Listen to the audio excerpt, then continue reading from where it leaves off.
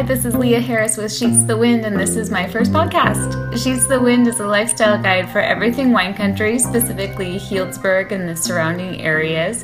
Go to sheetsthewind.co for great ideas on what to do when you come visit Healdsburg, or if you live here, it's a great resource to send your friends and family that come in from out of town that want to know what to do. I was born and raised here and have become quite the concierge desk for all of my friends, family, and colleagues from out of the area. I used to keep a dated Word document I'd send out or spend time crafting laborious text messages to everyone who asked almost weekly. And then I had a genius idea to put together somewhat of a creative escape and place all my knowledge in one place on a website. So check it out, sheetsthewind.co, because .com was taken. As part of my blog, I want to interview a winemaker or wine label entrepreneur every month or so and share that interview with you. Today's podcast is an interview with one of my dearest friends, Sam Lando of Lando Wines. Sam is entirely self-made and an incredibly hardworking guy, but also pretty humble and super grateful to all the people that have guided him along his career. So let's get to it. Hi, Sam. Thanks so much for sitting down with me today. I can't wait to share your story. Wine is so personal, and it's truly like the equivalent of eating from someone's kitchen. Mm-hmm. I mean, it's so personal. I feel like it's almost like art.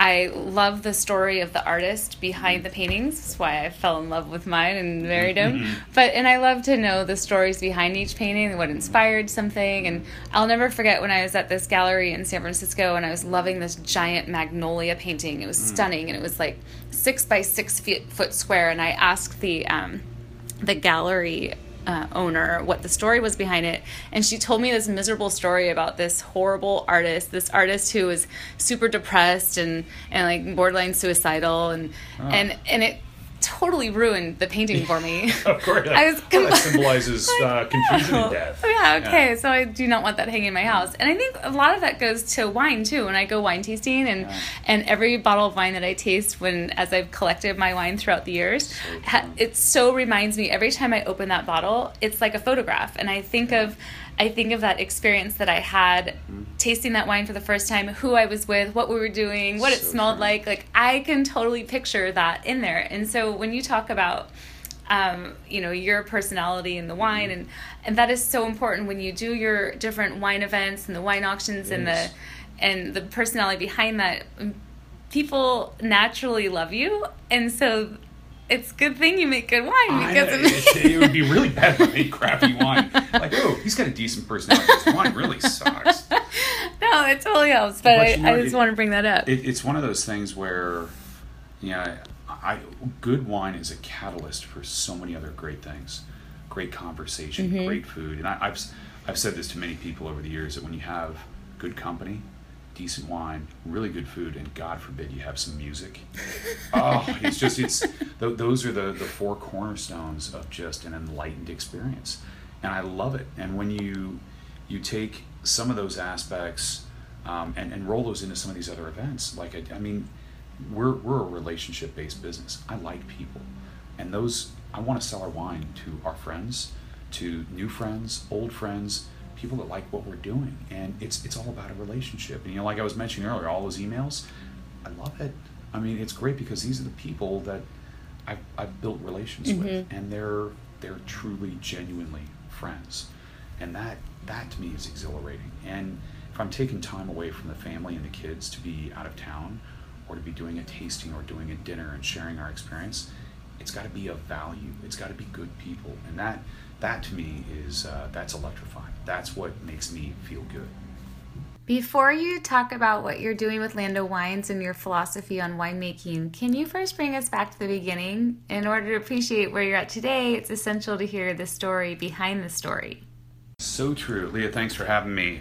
So background-wise, I grew up in the East Bay, in the Bay Area, and I came up here to Sonoma State College to go to school. Gosh, that was back in the early 90s, 91. And like a lot of folks, started putting my way through school working at restaurants. Worked for a little family-run business called Cattleman's up here, and which was great. I mean, man, I worked for Outback Steakhouse. Yeah, they were awesome. No It was rules, good. just right. I think everybody should work in a restaurant at some point in their lives to learn how to treat people. Absolutely. How to be treated and how to treat, if you will. But it was funny in those days. The good wine in that restaurant was in 55-gallon drums on tap, and it wasn't like today where there are actually good wines in kegs. So anyhow, I got involved with wine buying and got to know a lot of folks in the Sonoma County wine industry as well as Napa.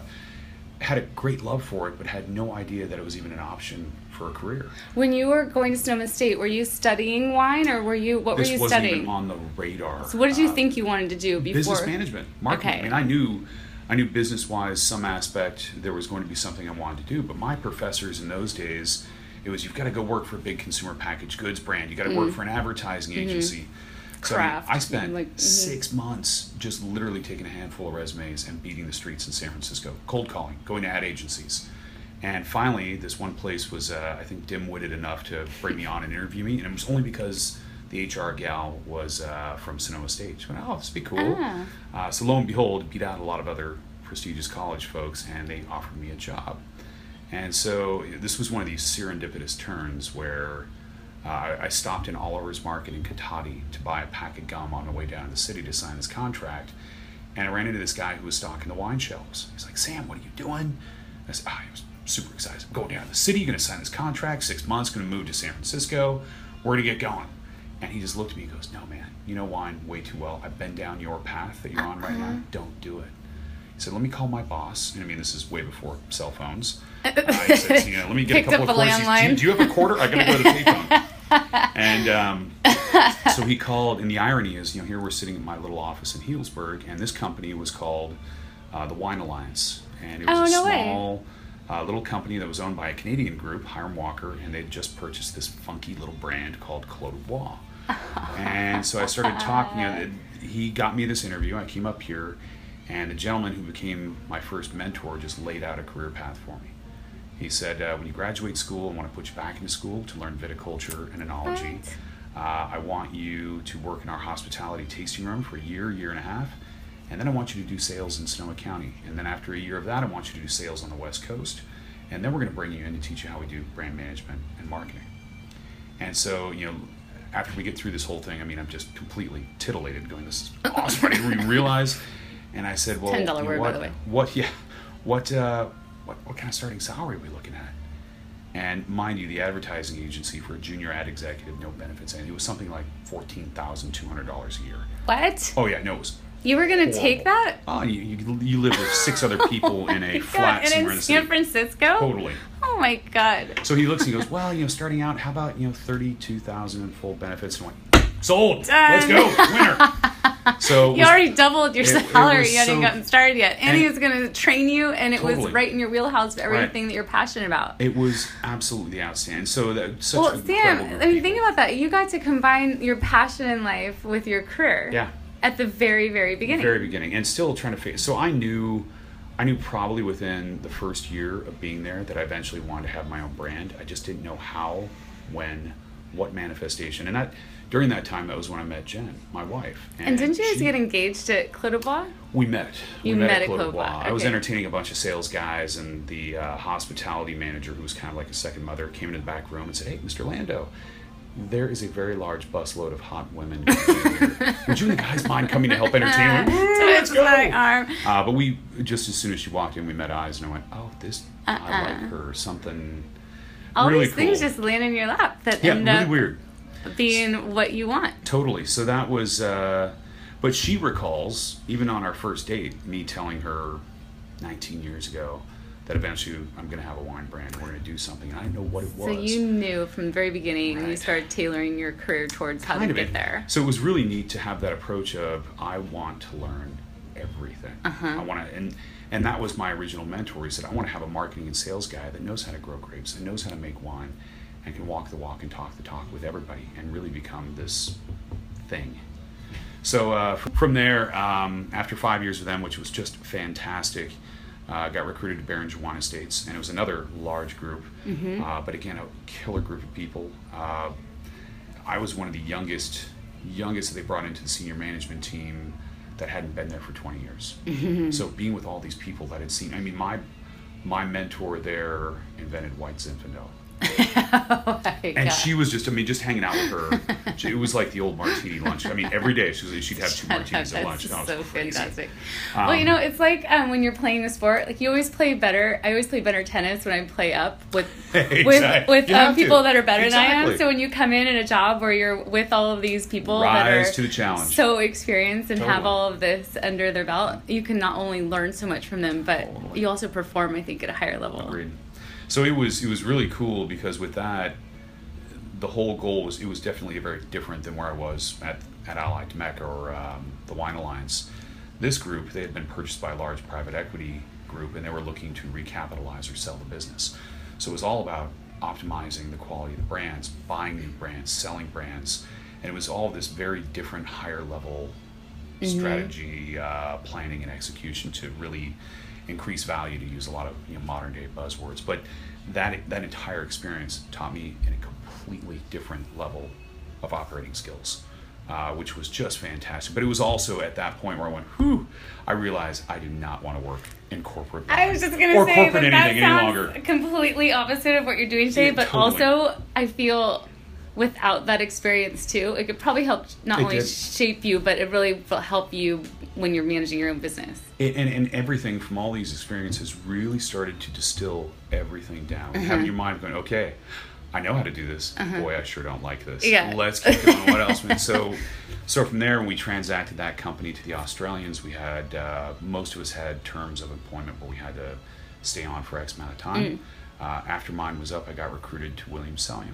I knew that I wanted to work with small little guys, take this breadth of information and knowledge, and be able to help some other guys. That's a big leap to a hugely luxury brand. Now, were they up on top at that point? They were kind of trying to claw their way back.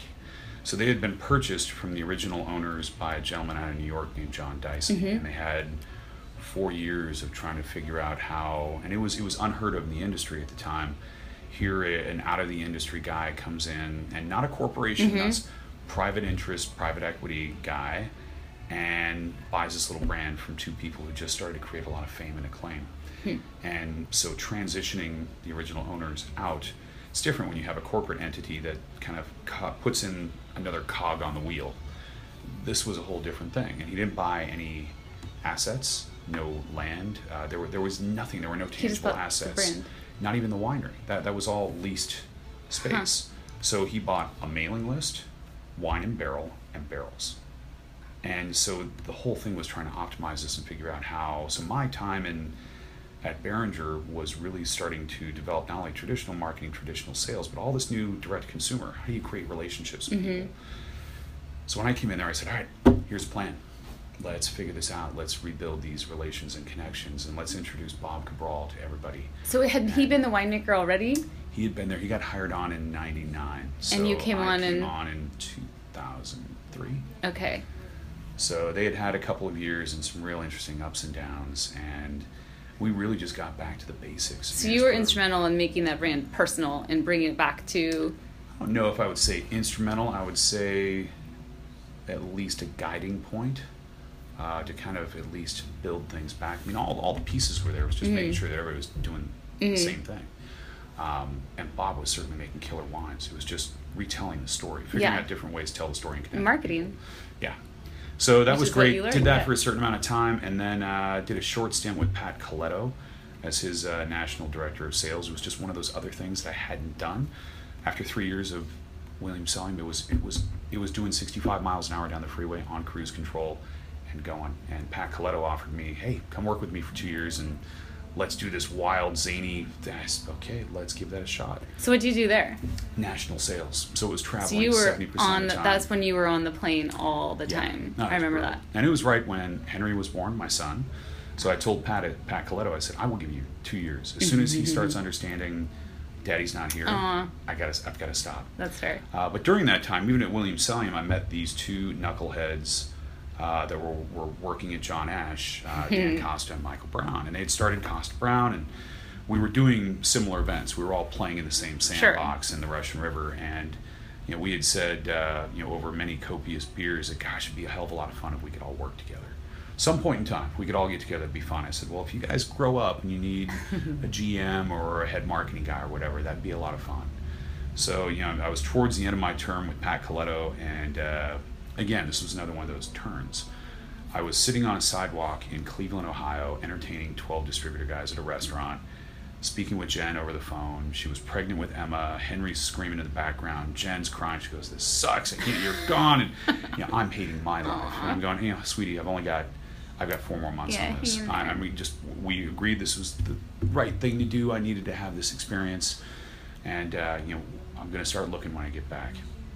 Hang up the phone. Phone rings again. It's Michael Brown. He goes, "Guess what? We grew up." No, that's so cool. It was just I have chills. Crazy. And he and Dan had copious meetings with Dan and the guys, and again, it was just it was coming in. There was already a huge wave of momentum. They were getting great ratings, but it was how do we work this, and how do we keep taking it to another level, and how do we do it better? And God damn, it was so much fun. I mean, it was the work hard, play hard, love so everything about what you're doing. You brought that company from such a tiny little thing up to this monster. And it wasn't just, I felt like I was a little cog on the wheel that was already moving. I was a compliment to everything that was already happening.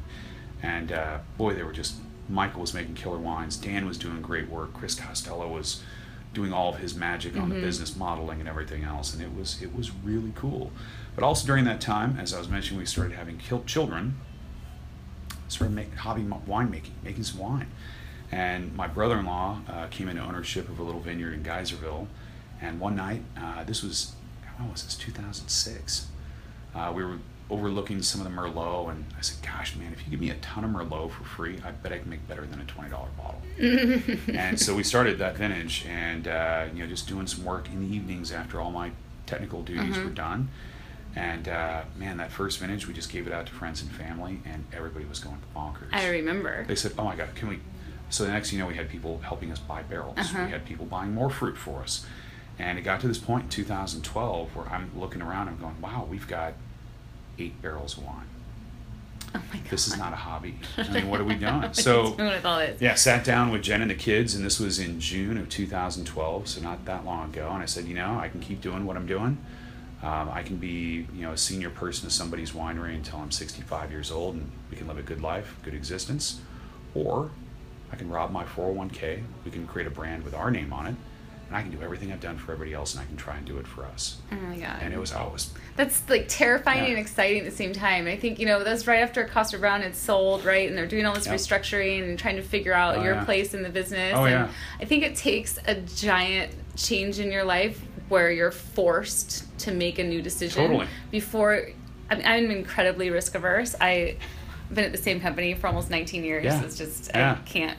I just can't bring myself to do something. It's so scary. So to make that big leap and do something different like that and put your whole, you put your whole life on the line, like literally putting your money where your mouth is. Exactly. And it's been, so at the end of 2012, I left Koster Brown, and, it was, I resigned. We had some restructuring of our contracts and agreements, and my new contract was loaded with, no competes, and you can't do this, you can't do that, and here I had everything in. And I remember I came home, and Jen does not use profanity that often, and I remember I told her, I said, I resigned my job, and she's, "What the what are we going to do?" And I said, "I don't know. We've got, at least 2 months in savings, and I think I have some marketable skills. I think, your whole career had really teed you up for this on a platter. You really had checked every box underneath what you needed to do to run a business on your own." Totally. And I said, I'll try to find some consulting clients. I will. We'll figure out how to bring in some income while we're growing this thing. Wife, single income. It still makes my ass pucker thinking about it. It really does. But here, and then we started with 2012, and our Pinots sit in barrel for 18 months. So you have to have all the money to do another vintage even before you sell one bottle of wine. So here we are today, and the business is doing great. We can't make wine fast enough. The 15 vintage that we have this year, we just got, I don't talk about ratings. We just got some really damn good ratings. Talk about it. kick ass. Do talk about it. Compared to my other colleagues in the Pinot world, we got like a good Academy Award yesterday from the Spectator. I mean, our Russian River Pinot just got a 93-point rating. And we're completely sold. We've been sold out of it since, much like I did at And this Costa is Brown the Williamson, 15? 15. Oh my We only God. sell the wine twice a year. So that wine was sold out in 3 weeks in February. And Holding on to every bottle I've got. but it's so darn cool just to have the Wine Spectator is, by all intents and purposes, #1 rated critic in the world, Yeah. right? Some people They think are the Robert Academy. Parker, exactly. But to have that, and that was just, we only do 2 Pinots right now, so it's the Russian River and Sonoma Coast, and yet we still don't know what's going to happen with Sonoma Coast. And it's not as if you can ask, is that going to be below, is it going to be above, same, right, similar. because that was just for the Russian River. This was just for the Russian River for this one piece. Well, and that's not even the single vineyards yet. Right. So all the other Pinots that were mentioned in this, the other 8 Pinots were all single vineyards at twice the price. Oh my God. Okay, so talk about that, because your resume is filled with these luxury brands. Mm-hmm. Your wine, you just won Pigs and Pinot year before last, and stacked up against all these other big brands and big names. I mean, I think you have a pretty modest price point. We do, and and the thing is, we don't own any vineyards, we don't own a winery, but I'm handy enough in the vineyards. And also the other thing incredibly worth mentioning is, I'm not a winemaker, I'm a decision maker. I've got a decent palate. I like to do a lot of the grunt work, whatever I can help with, but thank goodness we have an awesome winemaker. Talk about your winemaker. When I left Costa Brown, she was one of the first people that called me, and she said, hey, I got this great idea. I know you're pretty good at playing around with some of the wine, but how about you let me help you out with some of the finer points of winemaking, like biology and chemistry? And you Just can help that. me, and you can help me out with some marketing and sales for my little brand that I'm kind of playing around with. And so it was after that first vintage, after 2012, we were both sitting there having a beer, going, this is kind of cool. I like working with you, and it was. So she's a partner in the brand. I've given her some equity. Nice. And she is just, God, she's so phenomenal. So from the winemaking perspective, you're doing kind of the vineyard management, managing the picking kind of stuff? Oh, and she does that too. And she does that too. And so she really just gets into the actual biology, chemistry part. And she is everything. I am very basic. We have the ideas, we share the ideas. I had the original concept of what we wanted to do, quality of wine, style of wines, but it's barrels, and we collaborate on all of it. But when it comes down to the fine tuning, pH adjustments, blending, acid That's her trials, wheelhouse. pH, and she's phenomenal. And also she's incredible in the vineyards. I know this much, a half inch, and she's got a full foot of incredible vineyard info. So I can run around, I can see what's going on, I know what should happen, but she knows so much more. So it's really, it's a phenomenal team. So where are your vineyards? So right now there are 6 vineyards that we work with, and the idea that I had early on was not to use any of these pedigreed vineyards that Costa Brown has or William Salyum has. Be your own thing? Well, find these little guys that needed some guidance and they needed some help. And it's not rocket science. At least in my opinion, viticulture is being very observant, being aware, and getting ahead of the curve. So being proactive and not being reactive. And vines are weeds. They will grow like crazy. And what other tweaks can you give them? What other nutrients can you give them? How can you guide them to make them a little bit better, a little bit healthier, and try to keep the vine in balance. So it's not growing like crazy with its canopy or its shoots or its roots, keeping everything in harmony so it really concentrates on that great quality of fruit. So finding these little guys, there are 3 vineyards that I work with in the Russian River that are, one of them is 2 acres, one of them is 4 acres, another one is 15 acres. They have been all very receptive to the guidance that Amanda and I will give them and opinions. And you also want to find, in addition to that, these little guys. These are hobbies. You have to have 10 to 20 acres to make this like a really viable business. So you have to find people that are passionate. Even when it's really their business, you want them to be passionate and really care about what they're doing. So your single vineyard, your Appalachian wines you release in the spring, are they a combination of your single vineyards in the fall, or are they all different? Well, we don't have single vineyards yet. I thought you were getting single vineyards. We're getting there. Oh, you do Russian River and Sonoma Coast So each. right now we That's release, right. and this was something I've wanted to do years ago with the other brands, but they were too far down the path. So Russian River, when we have a Russian River single vineyard or a different Russian River blend, they'll all be released in the spring. That's right. Sonoma Coast, generally because they have more acid, Hold on to them a little longer. They benefit by just having 6 more months of time in the bottle. So that's how we are doing that. And it's been, we would have had 2 awesome single vineyards with the 2014 vintage, but we would have gone from 200 cases of each of those down to 20 cases of each one with the 15s. So talk about that. How many cases are you doing? How many did you start with in 12, and how are you doing now? 2012, that first vintage, I think we had 230 cases. And then in 13, we had about 750. Oh my God. And then in 14, we had about 1,250. And then with 15, smacked us right back down to 860. Talk about that. How come? Just painful. Mother Nature. 5th year of the drought. But made for better wine. Right? The 15 vintage was one of those vintages where good wineries made really, really good wines. Great wineries made exceptional wines because there was Mother Nature did a lot of the culling of the fruit in the vineyards. But it was really bizarre. I mean, in all of my years of spending time being able to go out and work with other growers and other winemakers, the fruit was a little bit lighter. It looked lighter, but I've never seen there be such a shortage of juice in the berries. They were dense. The skins were a little thicker, even though everything was smaller. I've never seen such a lack of juice. And that's from the drought. We've never experienced this before. Even farmers that I know that have been farming since the 60s, when we had all these droughts in the 70s, vineyards weren't farmed or developed the way that they are now. They were broader, they were bigger. A lot of them were dry farmed. There wasn't a lot of irrigation, so the fruit was different. So now you've got these different systems for high quality farming, and no one really knew what the heck was going on. Yeah, I heard that in France, all the dry farming, they want the vines to struggle. They don't want to water them. You want them to suffer. And you want that to happen out here too. So kind of pivot into what that means now for this year, because Press Democrat, our local paper, said that we had the wettest winter on record. We did. I mean, should you be nervous? Does that mean it's going to double your production? Does it mean your berries are going to taste like water? I mean, what happens? Are you scared? Are you excited?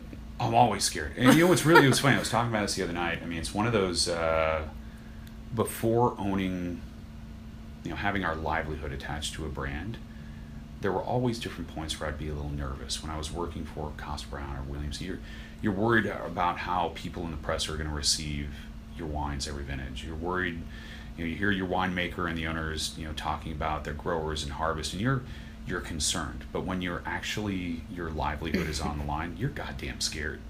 I mean, it's really, holy crap, what's going to happen? There were, in 2005, we had a really, really awesome vintage with the 05 vintage, and then we had torrential rains in 06. So there was a lot of excessive growth. There was, and this is where you've got to collaborate with your growers and your farmers a lot. I mean, we spent a lot of time in the vineyards. We spent a lot of communication time talking about where things, even if I've been on the road for 5 weeks, but we're doing video chatting. Some of my guys are out there taking snapshots and showing me where we're getting ready for pollination and bloom. But the big message has been, again, it's about trying to keep that vine in balance. There's going to be a lot of growth because the groundwater table is back up to we still have green grass and it's June right now. There's still water. I mean, I was driving through East Side Road. There's still standing water in some of the vineyards. Yeah, there are springs that are coming out of the side of our hill right now that are still flowing.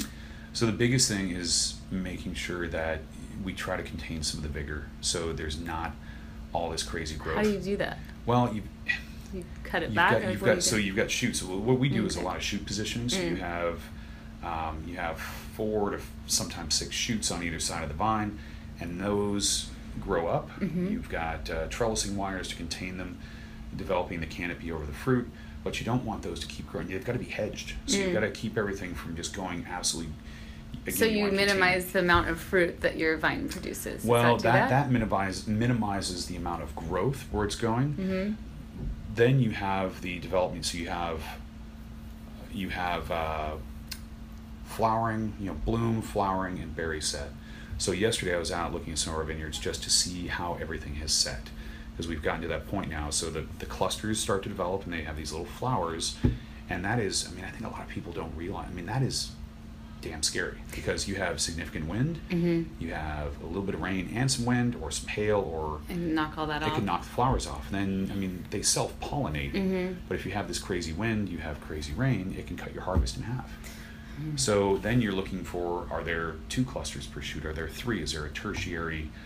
Is there something else around there? So then you're trying to make sure you don't carry too much fruit and you don't carry too little fruit, because that can really screw up the vines also.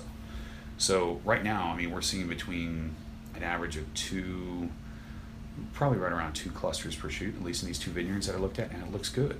Okay. So now, I mean, and again, there's been no irrigation. There's been nothing. Yeah. And it's... I mean, do you even foresee a time you're going to need to irrigate this year? Yeah, well, right now, after everything sets, that's when you want to give small doses measured. But now we have, you know, a couple of my growers have actually got hydration sensors, where they put them in so you can actually see and know the moisture content as to where things are. Because it could be first 5 inches of topsoil is hardened like a rock, and you think, oh my gosh, we got to irrigate now. And then well, underneath you go down a foot and it's very moist.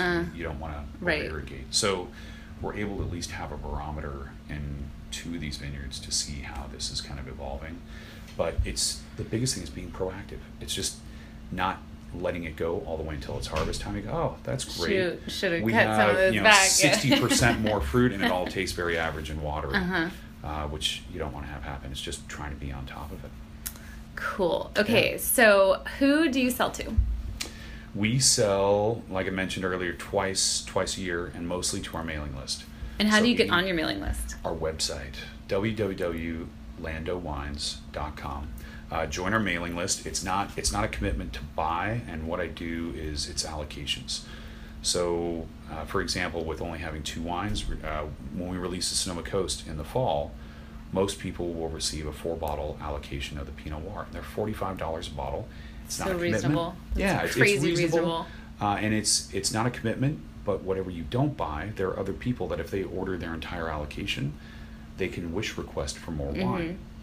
So whatever is remaining unclaimed from allocations at the end of the release, I redistribute a couple of bottles here and there to the wish list. To the wish list folks, and then that becomes a part of that person's future allocation. So if you were allocated 4 bottles and allocate bought up, none, you're not going to get offered the Sonoma Coast again or the Russian River again. If you bought 1 bottle, awesome. I'm going to try and give you an allocation of 1 bottle next year when we release that wine again. It's my perverse way of trying to be fair to everybody as friendly as I can. So if so can anyone get on your mailing list right now, or is there a wait?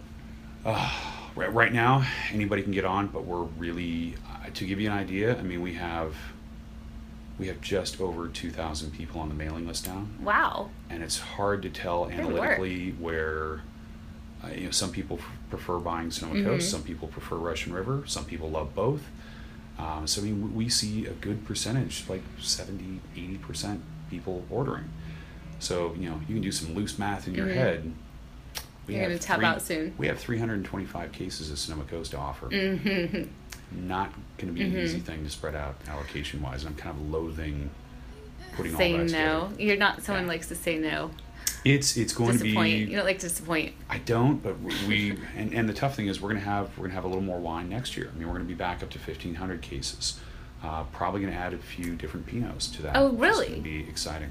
Yeah. Okay, shelf facts. I want to talk about that, but I want to know more about where people can taste your wine right now.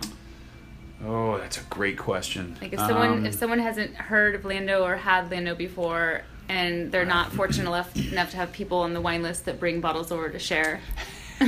The only places right now, I have a great relationship with a restaurant in town called Valette. Dustin, the chef, and his brother Aaron, who runs the front of the house, they're like brothers. They have our wine by the glass there. By the glass? It's the Bravo. only place in the United States. And I specifically hold X amount of cases back. Just for that. That's outstanding. And it's fun because they get to say they're kind of like our tasting room. We don't have a tasting room. We're not open to the public. Okay, so if people want to taste Lando, they can go to Valette and go sit at the bar up there and order a glass. They can do that. Very cool. When I'm in town, I tell people they can send me an email. We do have our office here in Healdsburg where I try to see people if I'm around. And you'll do private tastings? Absolutely. And then occasionally at the winery, we have the custom crush facility. We'll taste some barrels. But again, it's just me. I mean, I had plans to have an employee by now, but the 15 vintage, Oh, just hi. robbed all of that completely from us. So it's What would it's a that employee challenge. do? Would that probably kind of help you manage your Everything. wine Emails, list, do your list, data entry, customer service, tasting, all that? tastings, help out with some of the vineyard. The person I'm going to hire needs to be a catch-all for everything. I mean, you are the brand. We've talked about this before. I remember talking to you about your Facebook page and how it's your personal Facebook page, and I Sam offered to Lando, make you. it's Lando. Yeah, I offered. I'm like, Sam, let's make you a Lando Wines Facebook page. You're like, no, I am the brand. The brand is me. Yeah. So. For better or worse, either way. Yeah, but I can imagine that trying to find someone else to be an extension of you is going to be some it's big crazy. shoes to try to fill. Even Jen, my wife Jen, has wanted to help out with some emails, and I said, You're like, okay, no. So take a look So you're at going this. to micromanage everything. Yeah, and I said, here. So it's between 100 and 200 emails a day, and God. I would say probably 50, maybe 60% of them are current customers or friends of current customers, and I love it. But I mean, their questions are fantastic. Where it's, gosh, Sam, do you remember meeting Mary Sue, my friend who has a 3-legged Labrador in Biloxi, Mississippi? See, that would be really And- specific because it's 3 legs. Very like, it specific, must get yes. even more. Oh, well, her Labrador Cupcake passed away, and she was telling me how when you were there, then you enjoyed this incredible Costa Brown Pinot Noir, and then they had one of your Pinot Noirs. So can you tell me what the difference is between your wines and theirs, and what is your passion for Pinot Noir? So I mean, I was sharing this with Jen, going, how would you respond to this? And she goes, yeah. So that's a you. That's a a you thing. challenging, trying to find the balance between what I could parse out, and it will eventually will have that happen. Okay, so perfect segue then into how you're going to be able to do that. You're saying that this next vintage should allow greater production. Yeah. So then greater production, more for sale, more revenue, Yes, thank and afford goodness. an An employee, hopefully. Yeah. So that next year, the plan. I mean, we've got in barrel right around 1,500 cases. We should, keep my fingers crossed, be able to do a single vineyard wine and maybe a proprietary blend, which I've had some ideas for. How do you choose your single vineyard? Is it going to be based on what's tasting the best right Consistency. then? So now we've had most of these vineyards we've been working with for at least 4 vintages. Mm-hmm. So we've been able to see the different clonal flavors and profiles, how our them. barrel program works with them, and what we're seeing on a consistent. Mother Nature should throw a 30 to 40% tweak every year, but for the most part, you've got a good idea between what the grower's doing, what the vineyard managers are doing, what we're doing, to where you've got something feels good, and we have 2 of them that feel really good. Can you talk about them, or are they a secret? Not yet. They're Not secret. yet. They're secret. Stay tuned. Okay, so that's so exciting. You were saying that you were going to branch into some other Pinots. So those are the ones you're talking about. So some Right. single vineyards. Would you ever get out of Pinot or broaden beyond Pinot? Yes. Like what? This year, one of the things I want to be really, really emphatic about, and this is not only from the consulting, but working with all these other brands, I wanted people to know that when they hear Lando, to think Pinot. I wanted a stake to be in the ground where people go, oh my gosh, that's a good Pinot Noir producer. Mm-hmm. But I also love Chardonnay, and I like Burgundian styles Chardonnay. So we're going to do a little bit of Chardonnay this vintage. Really? And so Oh, I mean, that's a surprise. Cool. It's really, really exciting. And then also, I mean, later on down the road, I like Russian River Zins. So we will do some Zinfandel a couple of years down the road. And Okay. just being in this area, being in this industry for 24 years, 25 years, there are so many good grower friends that I have sure. that are just, there's access to great quality fruit. And, we will continue to push the envelope on everything with Pinot Noir. Okay, special request for a rosé, please. We were just talking about that last night, and that would probably be a different brand. It would not be under. Okay, Lando. interesting. And it's really funny because it's a name that Jen has come up with, and again, it's one of those things, I can't share the name. Oh, okay. You'll have to ask her because it's not. We don't have a label yet. We don't have a trademark or Okay, copyright. yeah, keep it secret then. But damn, it's funny. I mean, it's going to be if we're able to. Oh, fun. We'll do something like maybe 25 cases this year, Yeah. maybe of our bleed off juice, and Cool. make it true, like just a fun, quirky, Yeah. little rosé. I love that. We'll see. Sam, this is so fun. I Yeah. am so proud of you. I'm so Thank you. excited to see your journey. It seems like everywhere you go, people know you, love you. You are just a walking marketing machine. Wow. Like forever talking about your brand and thank so you. passionate about what you do. And you can tasted in the wine. Thank you. Your wine, every brand you've been behind has been something that's been, I think, easy for you to stand behind because It really has. it's been like truly luxury brands. Well, and the coolest thing, I mean, I never, from the time I started this many years ago, way back with Allied, Demek, or the Wine Alliance back then, was I never wanted to advocate something I didn't like or love. And it was especially easy at Williams-Sonoma and Kosta Browne. But I mean, to be able to do that for your own for me, brand, for that's us. so cool. I mean, when I did my first winemaker dinner for Lando, that was so surreal, and it was so weird. Where I'm going, so cool. This is the weirdest thing, talking about myself, because I'm so used to talking about everybody else. It's so fun. And it's just an absolute treat, and it's really, I feel so fortunate.